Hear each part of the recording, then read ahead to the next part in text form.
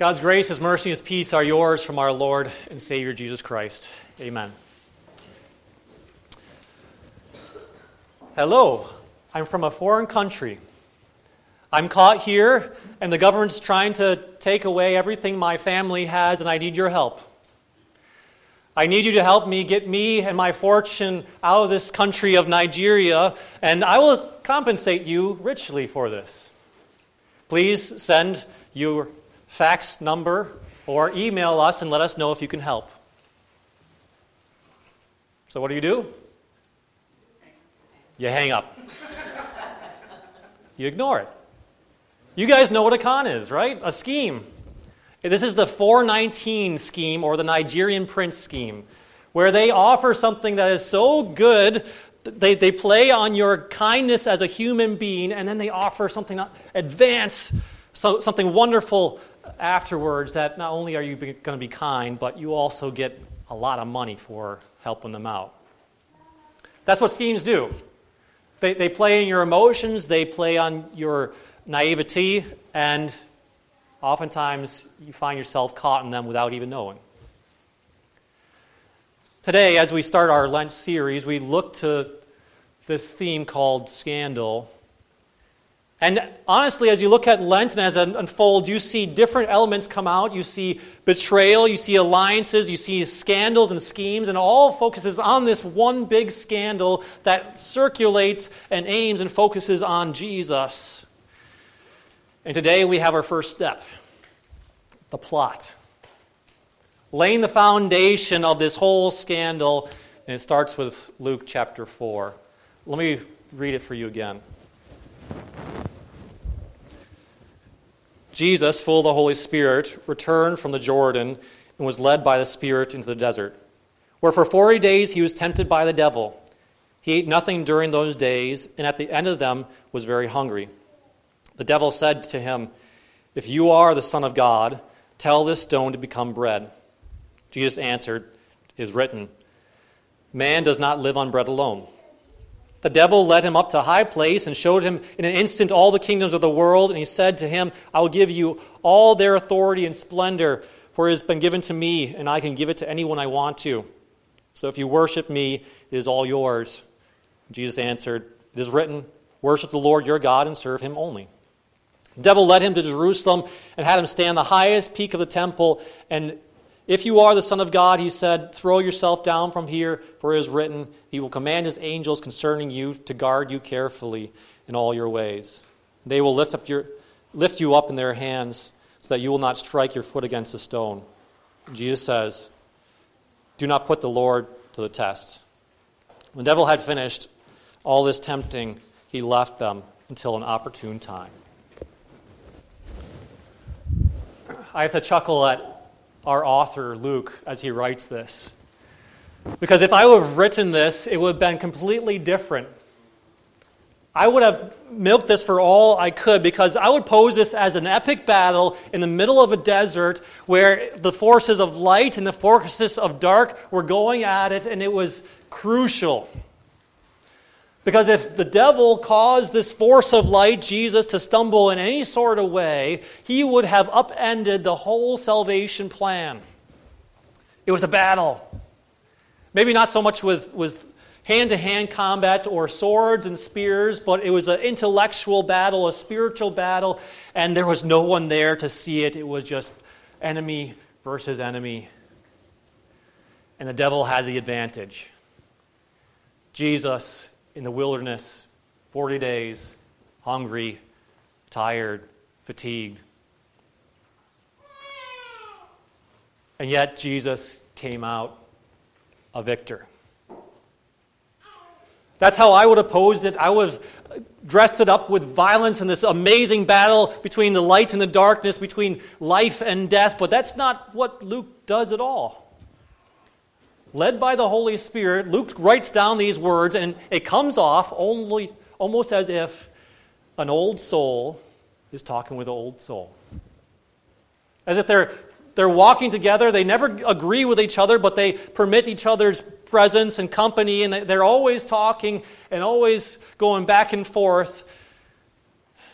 And I realize now why Luke does that. Because this was a battle that wasn't just there in that wilderness. It's a battle that began from the beginning of time. An old enemy versus another old enemy, and they have been going at it since the creation of the world. And when you think back to the creation of the world, you can see just what Satan plans to do to Jesus. Because what was the world like at the beginning? Wasn't it perfect? It was amazing. You had the Garden of Eden. You had everything there that you could possibly want, anything that would bring you joy and comfort. It was both functional and beautiful at the same time. You could sit in the Garden of Eden and you could see its creativity, and you could see how it takes care of you with the fruits and the dwelling that you have there. It was amazing, and it just spoke of God's amazing power. His wonderful creative power was there on display in the Garden of Eden, and you could see it. It was paradise. No human sin was there.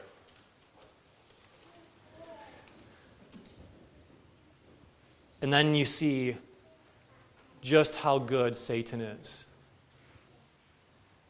Because there, Adam and Eve, in the middle of this paradise, suddenly found themselves caught up in a scheme. As this old soul saunters up to them and causes them to let go of everything that God gave them. Think of it. God gave them everything. Everything sparkled with God's amazing power. The trees, the forest, the animals, they all got together perfectly. They had everything that they needed. There's nothing that was absent. And yet this serpent comes up to them and he begins to talk to them, and he makes something sparkle to them that shouldn't have sparkled at all. Out of everything in this garden, he made something look more appealing to Adam and Eve than what God had already given to Adam and Eve. And that was all creation. Think of God just created everything with His word and with His power, and He said, here, Adam and Eve, this is all yours for you to care for and for you to use, and yet Satan comes and he says, what about this? What about something better? And he plants this scheme on Adam and Eve. This stranger, when Adam and Eve had every reason to trust God because He was amazing to them, this stranger comes up and he plays the classic con. Don't you think you could have it better? He plays on their own goodness as if they simply trust a serpent, and he actually plays God as a villain and say, do you really think God wants what's best for you? I know of something so much better. Let's keep it a secret between ourselves. All you have to do is reach out to this tree and take its fruit, and it'll all be better.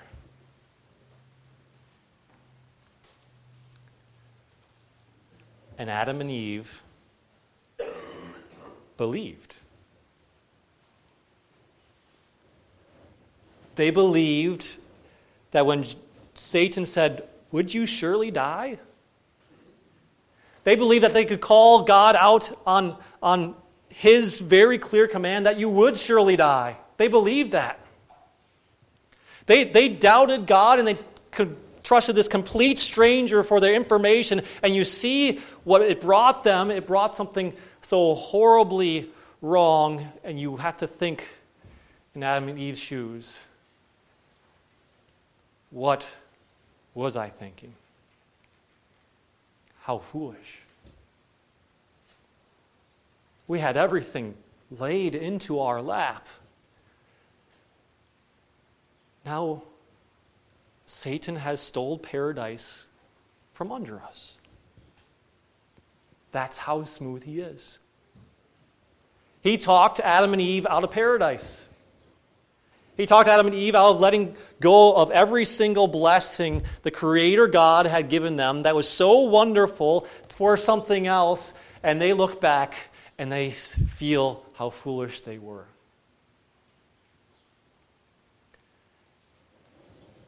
And that's terrifying for us.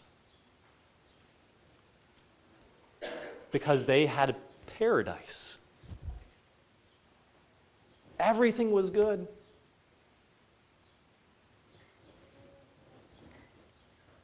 And here we believe sometimes, whether it's true or not, that we feel like we're in a wilderness. That's where Jesus was. Satan, using that very same ploy that he made with Adam and Eve, he brought to Jesus, and you see him taking advantage of Jesus' weakness in the wilderness, hungry. Jesus was a man, and so certainly he was fatigued, and so he took every advantage he could get, and he said to Jesus, those stones can look really good if you turn them into bread. No, not hungry? How about this? You know where God's going to take you. You're going to be suffering on a cross. How about you just come to me, avoid all that suffering, I'll give you everything that you get anyways, I'll give you all the kingdoms of this world. How about even test God out, see if he really loves you?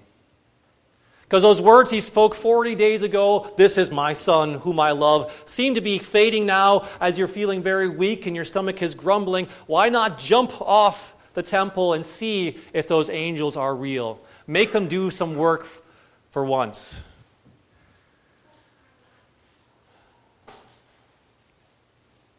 You begin to see Satan's plot. You might not notice it right away, but it's there. As Satan convinces people to let go of God's promises, to create their own, to let go of God's blessings, to take things into their own hand, to make it just a little bit better, to make it a little bit more wonderful and more sparkling than what God has already given them. And it's terrifying to us because we do feel as if sometimes we are in a desert where God is not there. When our heart is broken, when our soul is hungry and it craves to be filled up, and Satan's right there and he says to us, I can give you a full soul. I know your knees are weary. Why not just bow down to me? Bow your will to mine. I'll give you everything and more.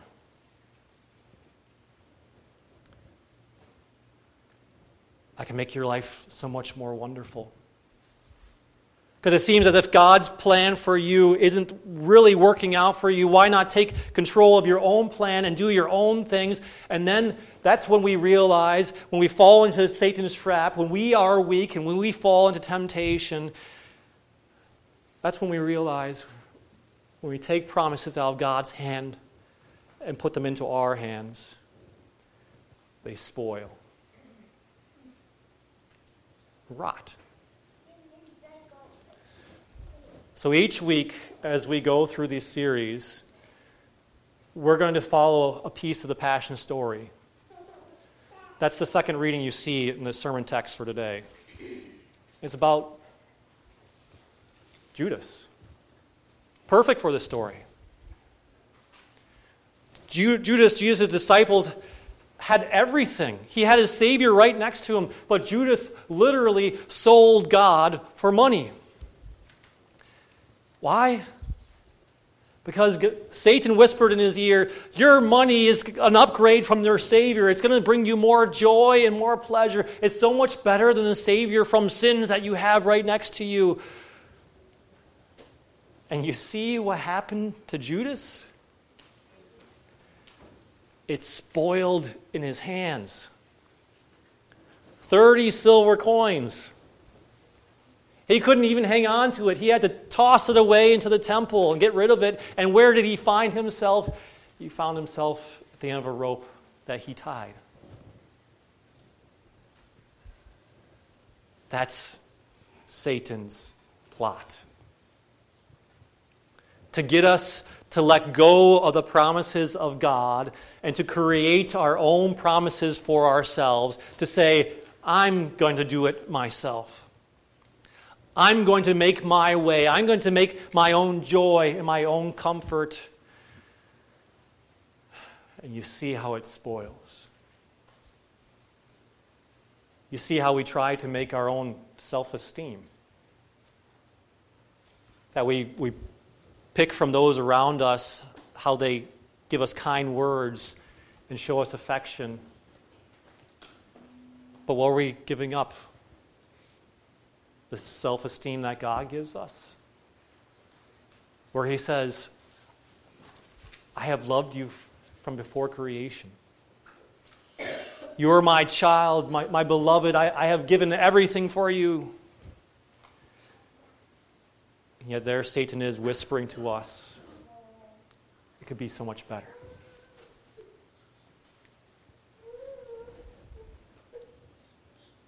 But there was Jesus in the wilderness. And you follow Him through.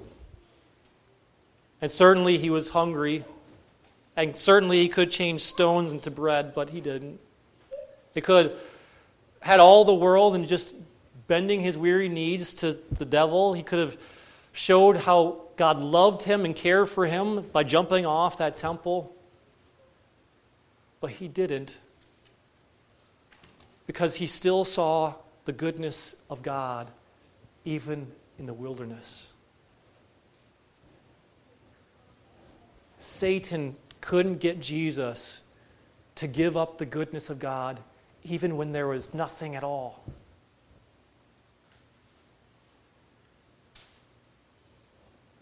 Because Jesus understood how wonderful and how amazing God was at all times. That He even led him into the wilderness of life, that is death, to die on the cross simply because it was God's will. And simply because connected to God's will is every single blessing that God has promised with that will. And He died on that cross, and He did something amazing to take us out of hands that die, our own hands, because we are mortal, we will die one day, we have sin, to take us out of those hands, the blessings that spoil in our hands, and to take us and put us into eternal hands that keeps us for eternity. That's what Christ did in a wilderness. He went up to Satan and He essentially said, Satan, you lie. You're a liar. You can promise every single thing in the world, and they're probably good things, but the moment they are placed in our sinful, feeble hands, they spoil. That's His scheme, to place our eternity, our life, our blessings in our own hands. And Satan chuckles because he knows he's got us. We're so confident of ourselves. We're so willing to make things better for ourselves, that we're so willing to grasp all of God's blessings and take it from Him to ourselves. And Jesus says, not once will I do that. Because in taking for myself, I take out of the hands of the eternal Father that loves me.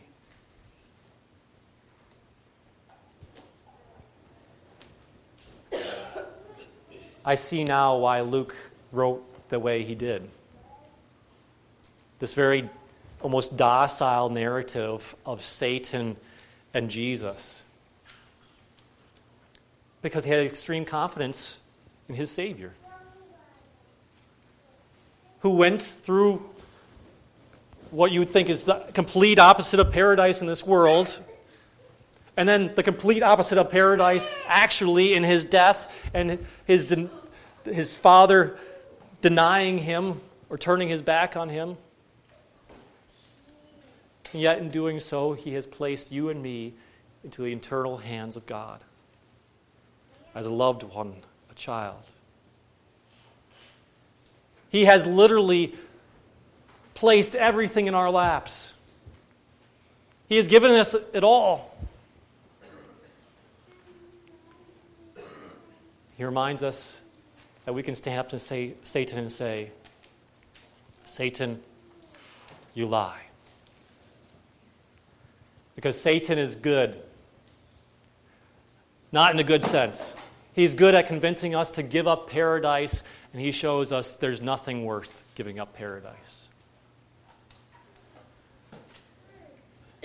Satan, you lie. Because I already have the eternal Father holding me in his hands. And give me all his goodness and his wonder and his glory. That even in the wilderness of my life, when it seems as if I want to turn stone into bread, when I struggle with my job, my career, my relationships, and it's just not going well, when I want to test God and see if he really loves me, I don't need to, because he showed me in Christ who has placed me into your hands.